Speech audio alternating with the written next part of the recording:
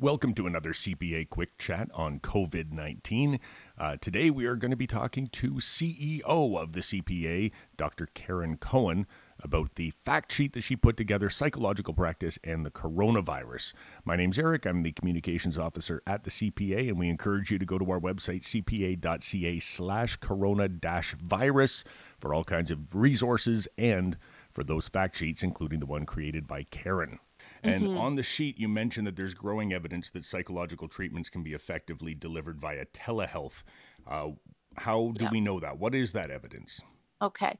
Well, I would encourage folks who wanted to learn more about the delivery of psychological services through electronic media to read some of the work that's being done now by psychologist members, Dr. Heather Hadjistraopoulos, Dr. Stefan Bouchard, Dr. Peter Cornish.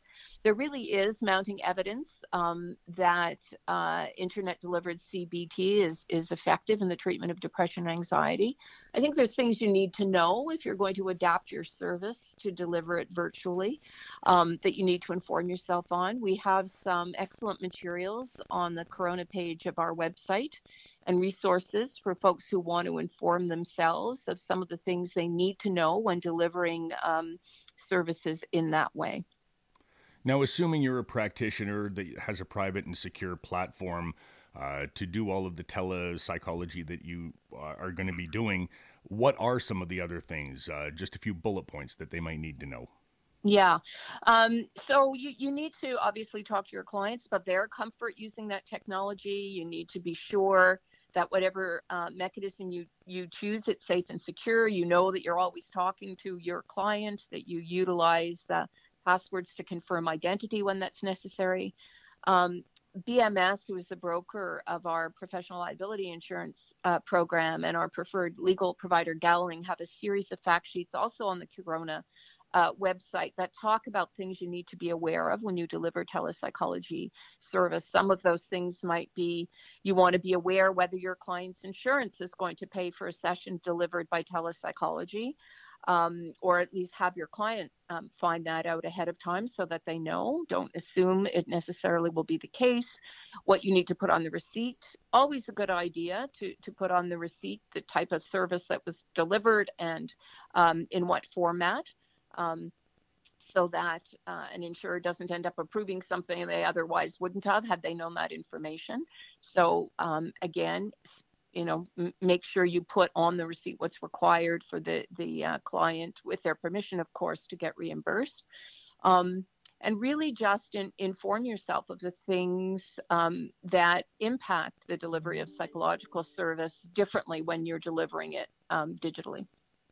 Now, I saw that a few insurers have come out with statements and announced to the world that they are going to be covering telepsychology in a blanket way. I think Sun Life just announced that today. Is that, if you read something like that and that's your health insurance provider, can you just go ahead and assume that it's good to go? I think not necessarily. And I think, the issue is just that although the insurer may decide, yes, given COVID or for any other reason, they're going to cover telepsychology, it's important to understand that everyone's plan isn't necessarily the same. So even though two people may be covered by a Sun Life policy, if they're different policies, which they would be if you had different employers, you still need to confirm that particular policy will cover it. Now, on the fact sheet, you said that there are some unique skills, competencies, and so on, particular to telepsychology. What would you say some of those are? Well, probably best for our membership to consult those more expert than I. Dr. Christine Coral, I think, has some resources on our website that would be very useful. I mean, it speaks to, obviously, in broad strokes, your comfort with technology, that you go seek any training from folks who have made a practice of delivering psychological services virtually, so that you know what those are. You're aware of any differences that method of service delivery can take. You want to know how to prepare your clients for working in this way, make sure they're comfortable with it, and you understand their comfort with it. And I guess, but the other thing to keep in mind is that all other professional standards still apply. So everything you would need to do in terms of your competence and your skills and informed consent and continuity of care when you're delivering care face to face would still apply when you're delivering care virtually. Now, I've been talking to Dr. Christine Correll about this, and she said one of the things that happens when people do telepsychology for the first time is that clients tend to overshare because they're more comfortable in their own home in that environment. So that's one of the things that people need to look out for at the beginning, and also suggested getting a white noise machine to put outside your secure room to sort of create a secure space so the rest of your family doesn't intrude on a session. Yeah, and those are things that would apply in any setting, of course. You know, in a busy clinic, you may need a white noise machine outside every room to ensure privacy as well. So some of the things are very transferable. That you have to be aware of, and some are more particular to that kind of service delivery. I think it's worth underscoring that there are some populations for whom telepsychology may work even better. So if you're in a rural and remote population, north in a province, and there's not a lot of psychologists in that area, being able to talk to one virtually may be wonderful. If you have any kinds of mobility issues, if you're a senior, it may be easier for you to talk to someone from your own home rather than traveling a physical distance to meet them. One of the things that I know we've been talking about as health professional associations, because we've been meeting regularly and sharing resources around managing COVID, is will COVID change the way we deliver healthcare? Psychology is one of those professions whereby that lends itself a little bit more easily to telehealth than other professions. Dentists, for example, a lot of their work would be very difficult to deliver virtually. So the question we're asking ourselves is, maybe we're ramping up a little quicker now with COVID for those of us, so for those practitioners who maybe weren't using telepsychology as much, maybe doing it more so now. But are these changes that are going to be more permanent in the fabric of telehealthcare options? And do you think they will be? I mean, obviously, it's going to be a learning curve right now for people to provide these kind of services and to receive these services. But in the future, once this is all over, maybe it will become a new business model. Do you think that's likely?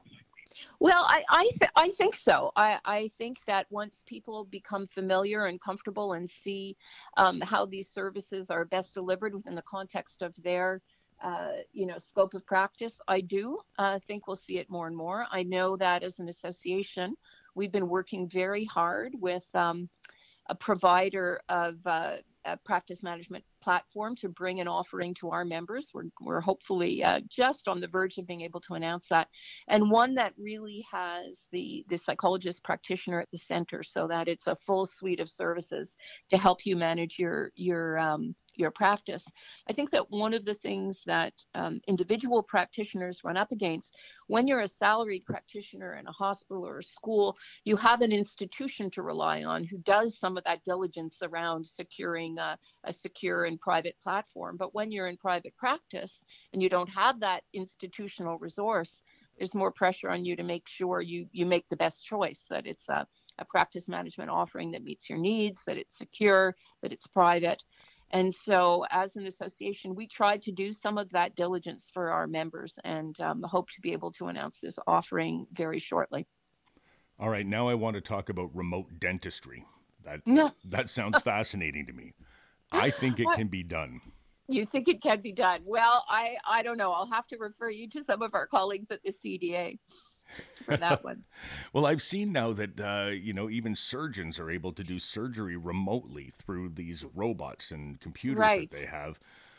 So dentistry should be just as easy. Maybe you're right, but that would be a lot more difficult to assemble quickly under crisis situations, I think.